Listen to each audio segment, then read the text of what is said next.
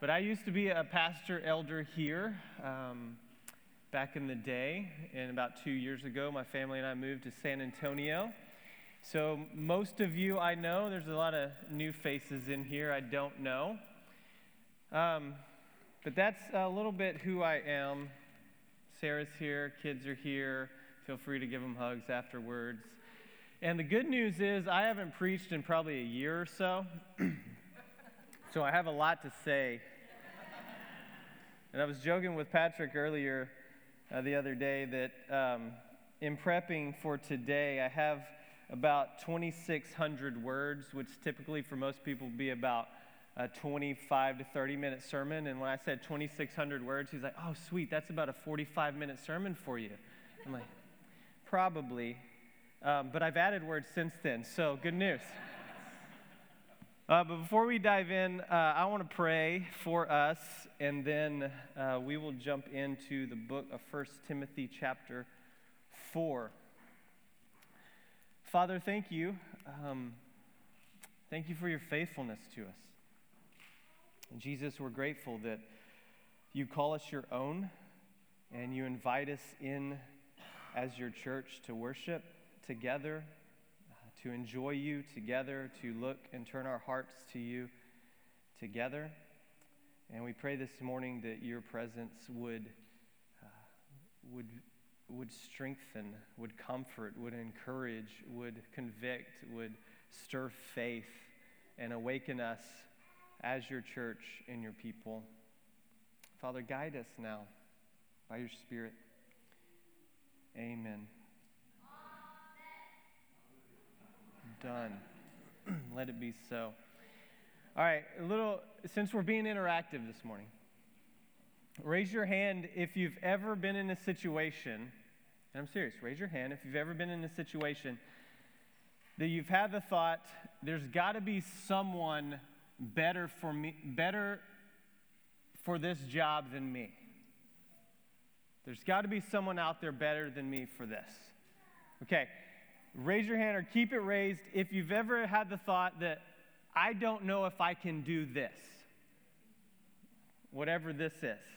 I don't know if I can do this. So about 10 years ago, back in 2012, I was invited to become the executive director of an organization called Better Days. For those of you who don't know, I am the executive director of an organization called Better Days, which is a ministry that provides counseling and care for the church, but primarily for pastors and ministry leaders. But back in 2012, I got invited to be the executive director. We had moved to Kingwood several months prior to come on board with Better Days as a counselor, working alongside the founder, Chad Carter. Before that, I had been an associate pastor. I had served as an elder and a co-planter of a church plant in Houston. I had been on short-term mission trips. I had done ministry in some context for nearly 12 years at that point. I loved Jesus. I loved serving the church. I had a decent understanding of church culture, a decent understanding of the workings of church life and gospel ministry. I'd only been in full-time counseling ministry for about 9 months, give or take, at that point. So I had known the work of Better Days for less than a year, and I got invited to be the executive director. So I had never, even though I had all this ministry experience, I had never been the executive director of a nonprofit. So at that moment, I was kind of at a crossroads, and I realized I loved my job. I loved the heart and the vision of Better Days. I was encouraged by having been mentored by Chad. So I was feeling, okay, I'll do this. So I accepted the invitation, became the director, and my first task as the new director was to start meeting with pastors and partners and friends of Better Days through the years and talking with them about the change. Because up to that point, it had just been Chad for about 10 years. Chad Carter running his ministry at Better Days for about 10 years. And then this change happens, and now I'm the director. And so I start sitting down with all these partners and friends through the years. And the more I sat down, this one question kept coming back around in the conversations. Where's Chad?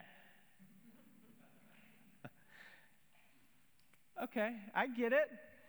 It's a good question to ask.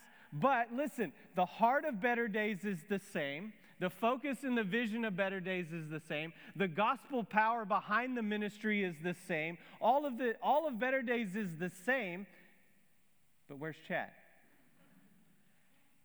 So needless to say, in all of those conversations in that season, it didn't help my ego out very much. Like, my ego kept taking a hit as I had these conversations, and I started struggling with a lot of doubt and disappointment, which led to a lot of insecurities and anxieties. And you can talk to Diana Johns about that, and you can talk to my wife about that back then. Lots of anxieties, lots of insecurities rising up, and I didn't feel adequate for the job. I felt afraid. I felt ill-equipped.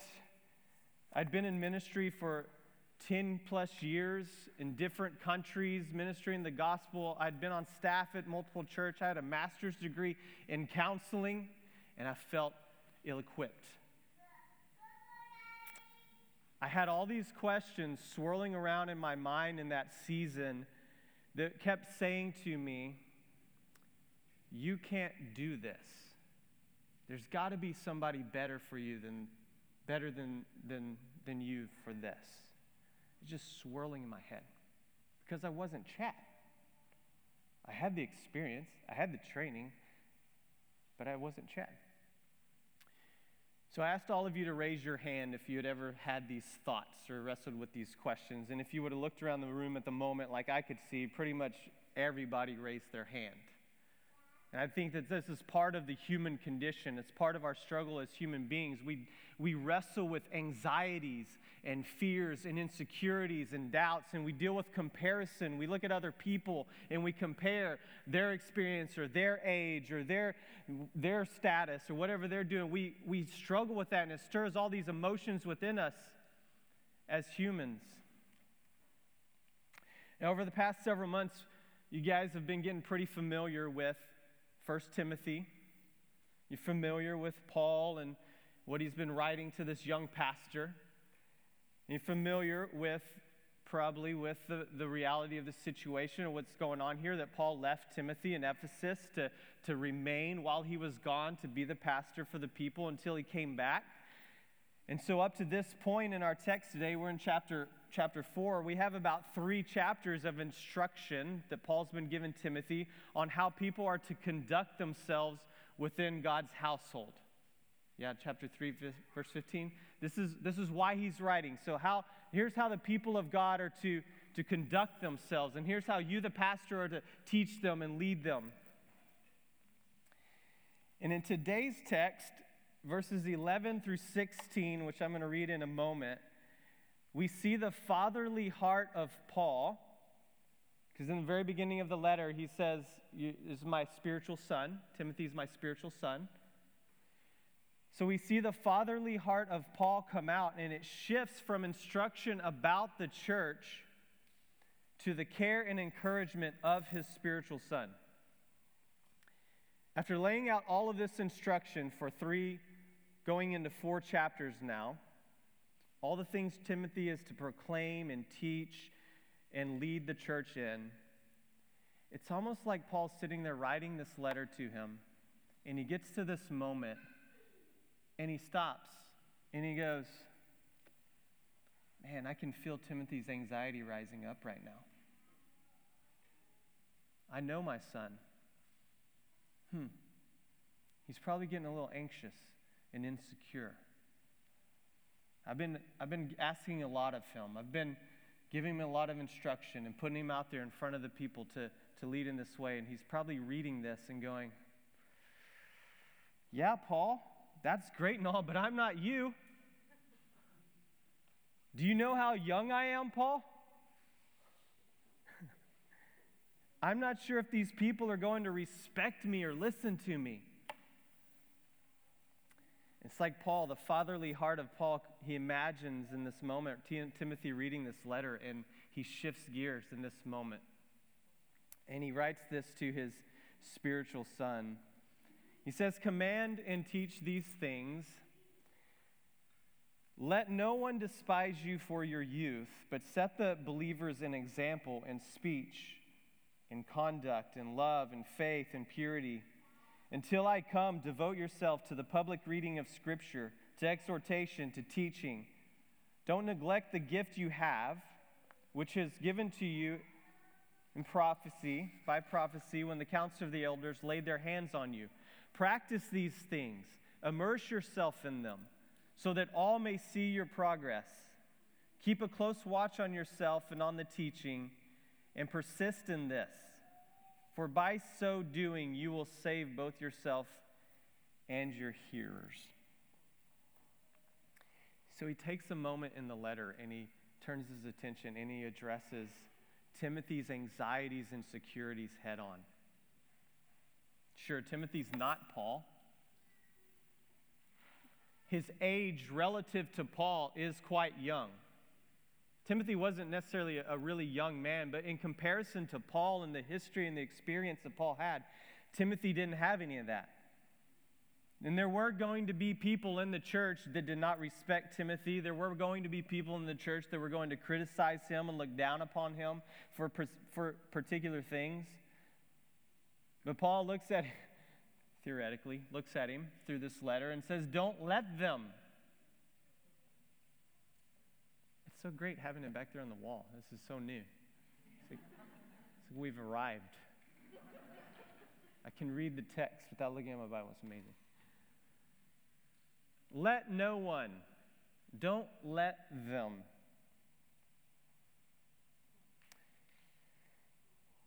In the words of William Barclay, a Scottish theologian, he interpreted it this way. He says, silence criticism by conduct.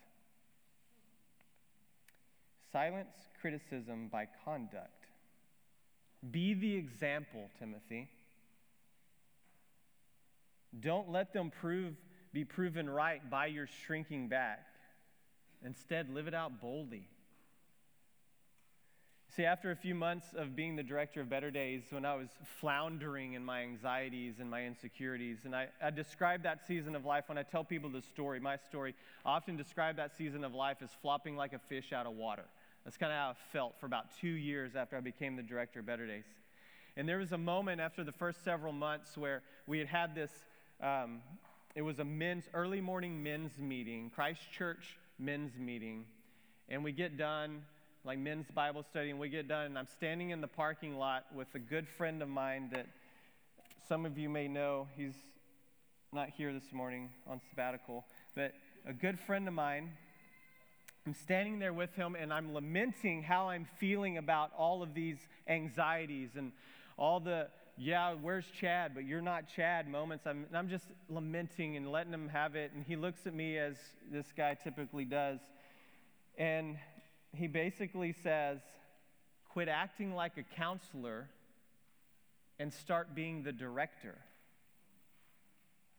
And then he's like, you need to get rid of all of your business cards that say counselor on them, and you need to print new business cards that say Better Days Executive Director on them.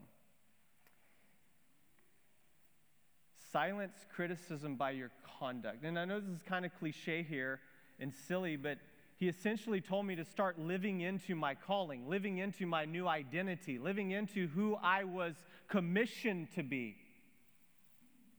I was commissioned to be the Better Days Executive Director. That's who you are. You were called to do this. And we see Paul doing the same thing here for this young pastor in Timothy. Don't let them despise you, but set the example. Be that to whom you've been called. So typically, I don't know if you guys experience this, but oftentimes when we feel ill-equipped or we feel these anxieties rise up within us, we feel too young, we feel too old, we feel not smart enough, we feel whatever, we're comparing in our lives, and we start to feel those anxieties and insecurities. Typically, there's two directions we'll go. Direction one, we become bigger than we really are. We make ourselves bigger than we really are. Our pride takes over in our insecurities and our doubts and our fears. Our pride takes over, and we try to become bigger than we are, meaning we get louder, We get more exuberant. We get maybe like in the Christian church world, we may go get a bigger Bible. If we're a pastor, we may get a fancier suit, or maybe actually get rid of our suit and start wearing the skinny jeans and look cool. We try to make ourselves, we start speaking different language, start to become trendy and hip. We make ourselves bigger than we truly are in our pride because we feel anxious, we feel insecure. And the other route we typically take is, you guessed it, we get smaller than we really are. We have a tendency to pull back, to get quiet, to let somebody else do the work.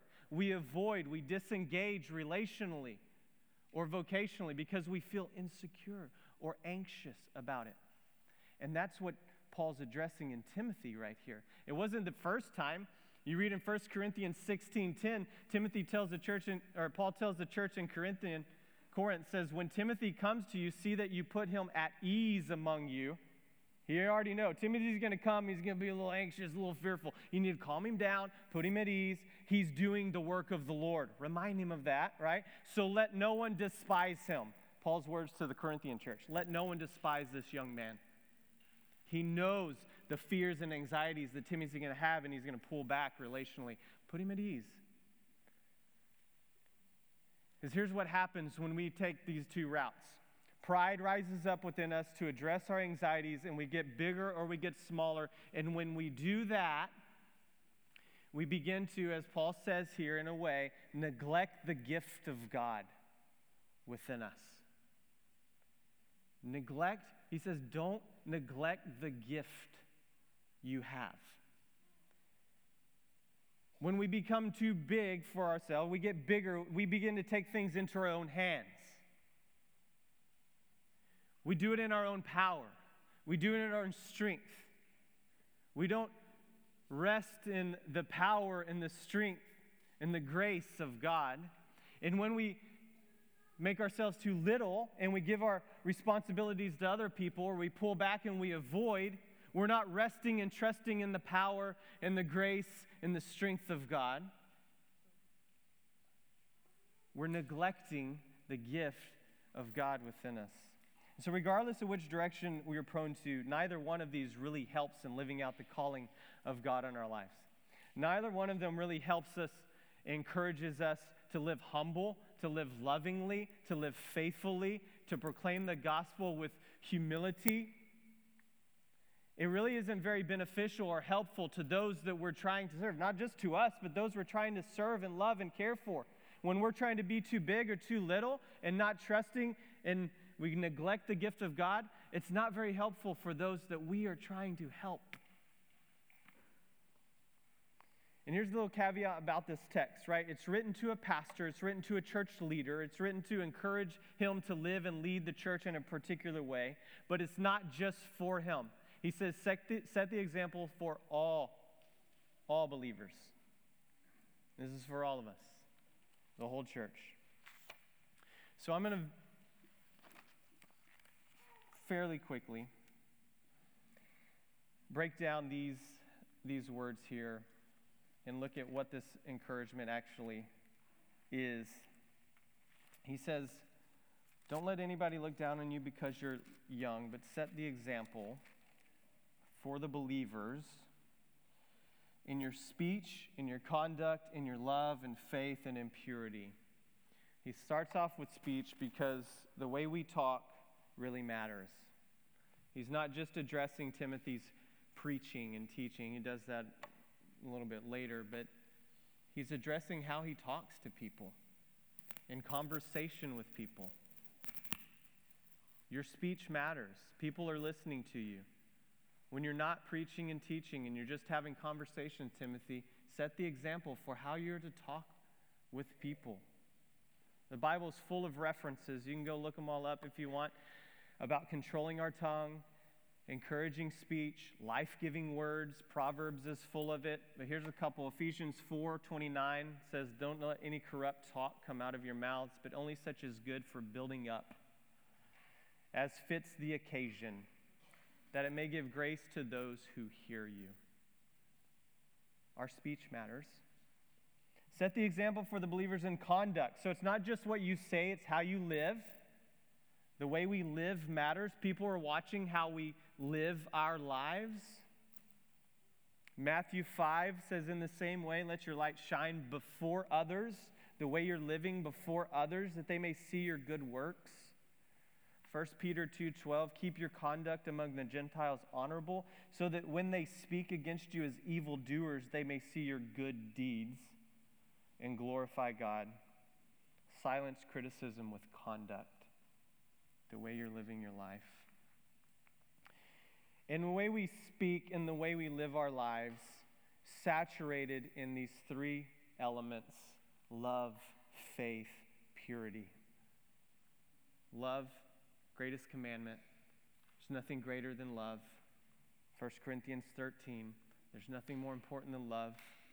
If I could have all these things and not have love, then I'm really nothing. So does love saturate your speech? Does love saturate your conduct? And faith, continue the path of faith in all circumstances. Trust God. Live a life of faith and faithfulness in all things. And purity. Recently, I heard a pastor talk about, we were walking through, at our church in San Antonio, walking through the Beatitudes, and blessed are the pure in heart, for they will see God. And he broke down this word purity, and he used this quote from Kierkegaard. It says, purity of heart is to will one thing. Purity of heart is to will one thing. To be pure after one thing. Consistency of holy motive, followed out by consistency of holy action. To will one thing, to be pure. Is your life pure? Is your speech pure? Does it demonstrate this life that wills, as Jesus said in the garden, not my will, but your will be done? To will one thing. So when we give into our insecurities and our anxieties, we're typically not very loving. We're typically faltering in faith, and we oftentimes, our motives are tainted. When we make ourselves big or ourselves small, we have tainted motives. We're not living by faith, and we cannot be very loving at times. It can throw off our speech and conduct, and we tend to neglect. That's where the neglecting of the gift of God comes. So how do we be these examples and these patterns of life for others to follow? Paul says a couple things here. He says, until I come, devote yourself to the public reading of Scripture. So he says, do this. I continue to do that, right? So basically he says, be faithful in what you know to do. Continue doing that. And it says, don't neglect the gift which was given you by prophecy. He calls them back to remembrance. He says, remember that time. Remember. So there's a remembrance and a staying consistent. There's a guy by the name of Kobe Bryant who wrote a book called Mamba Mentality. Some of you may have heard of him or that book, but says he wrote, a lot of people say they wanted to be great, but they're not willing to make the sacrifices necessary to achieve greatness. They have other concerns, whether important or not, and they spread themselves out. That's totally fine. After all, greatness is not for everybody. It's just for me. I'm just kidding. Thanks, Kobe. Then he says the mindset isn't about seeking a result. It's more about the process of getting to that result. It's about the journey and the approach. It's a way of life. Now, Kobe Bryant's talking in the context of basketball greatness, which is being presented in people's lives, in all of their lives, right? So he's trying to translate the experience he's had in his career into people's just normal lives. If you want to be great, he says you need to sacrifice, you need to focus and have concern, and you need to live a way of life. Wow, check out what Paul tells Timothy here. He says, practice these things, immerse yourself in them, commit yourself to them. Keep a close watch on your life. persist, persevere. Very similar words. You need to practice, you need to immerse, you need to keep a close watch, and you need to persist in these things. Live a life of love, faith, and purity over and over and over again. Day in, day out. You did it yesterday? Great. Do it again tomorrow. Do it today. Do it tomorrow. You go back to it when you fail. You doubted. Okay, that's all right. Believe again. You weren't very loving today. Okay, repent. Turn back and love again. You were distracted. Okay, turn your attention back. Continue to practice these things. Continue day in, day out to do this. A life of love, faith, and purity. Commit yourself to them. Be in them. Immerse yourself in them. Be attentive. Be concerned with those things. The gift of God within you, don't let it become like a smoldering fire that's just sitting there smoking. Give attention to it. Blow upon it. Put yourself in positions and places that it can grow and be strengthened. Give attention to it. And then he says, persist. Another word is persevere.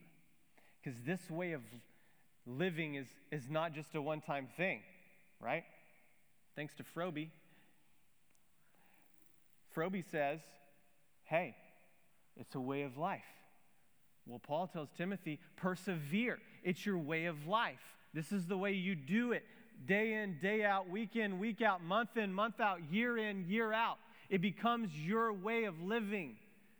And it's going to take perseverance. It's going to get hard. You're going to have moments. There are going to be people that are going to criticize you. There are going to be moments in your life where you feel doubt and fear, and you're comparing, and you're insecure, and you're struggling. Push through that. Continue to persevere through that. And continue living a life of faith, purity, and love. So giving in to our anxieties and doubting our calling and neglecting the good gift of God within us really hinders the work of the gospel. Because he says, persevere in this, and you'll save yourself and your hearers, right? Meaning you're going to see the gospel transform your life as you continue to live this way. And as you're living this way among other people, you're going to continue to see the gospel transform their lives as you persevere and live this way. Just as the Apostle Paul knew the fears and anxieties of his spiritual son, here's the good news for us this morning. There's a Father, an eternal Father, who knows us far more intimately than Paul knew Timothy. He knows our anxieties. He knows our fears. He knows our doubts and our insecurities. He knows our tendency to exalt ourselves in particular situations, to get bigger than we really are. He knows our tendency to belittle ourselves and get smaller than we really are. And just like Paul turning his attention to Timothy, our Father in heaven has turned his attention to us in Christ. The affections, his love for us, the movement of his love for us has been turned towards us in Christ. And it's our identity as his beloved children that quiets those anxieties and those insecurities. It's our belovedness as his children that dispels the criticism.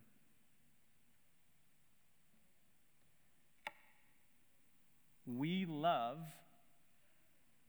because he first loved us. Paul tells Timothy, live a life, your speech and your conduct filled with love. Well, he's able to do that because he has been loved by God first. Timothy, live a life of faith. We have faith because he has been faithful to us. Live a life of purity. Be pure. Will one thing. We can live a pure life and will one thing because Jesus himself set his face like flint to live the one will of the Father. Not my will, but yours be done. And because he's been faithful in that, we can live purely. Here's the good news to us this morning. Isaiah 41:10 says, "Fear not, for I am with you. Don't be dismayed, for I am your God. I will strengthen you. I will help you. I will uphold you with my righteous right hand." Hebrews 10:39 says, "We are not of those who shrink back and are destroyed, but of those who have faith and persevere and are saved." This is the gospel truth to us this morning. This is the central focus of our love, our faith, our purity. It's what saturates our speech and our conduct. This is what we practice, what we immerse ourselves in, what we give attention to. This is what empowers us to persevere and to endure, to continue and persist in the calling of God on our lives, to be people of love, faith, and purity. Living in this way is the way of salvation for us and for those around us. Believing and trusting and immersing and persisting in the gospel. So this morning, I'm going to leave you with a couple of questions to process and ponder.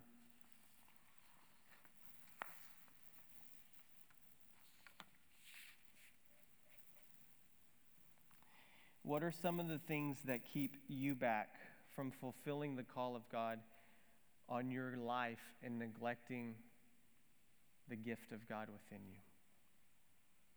In what ways do you find yourself making yourself bigger than you really are? Or belittling yourself and making yourself smaller than you really are? How can you, by God's grace, live a life, speech, and conduct that's filled with love and faith and purity? And be an example to others. To trust God in his love and his care for you, because you're his beloved.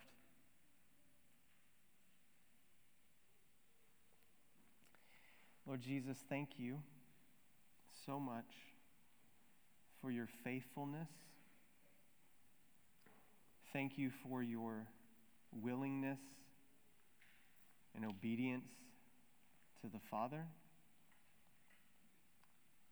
to live a life of holiness and perfection, to set your face, to endure the cross.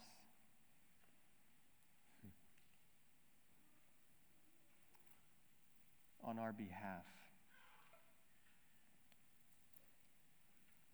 Thank you for calling us through the gospel, your children. Thank you for giving us faith when we doubt, for loving us so that we can love others. And I thank you this morning, Father, that your perfect love for us casts out all fear, dispels all anxieties, insecurities, doubts, where our own pride seeks to rise up or belittle. Help us, God, as your people, to be humble, to trust and receive the beauty and the power of the gospel to bring salvation to our own souls and to those around us.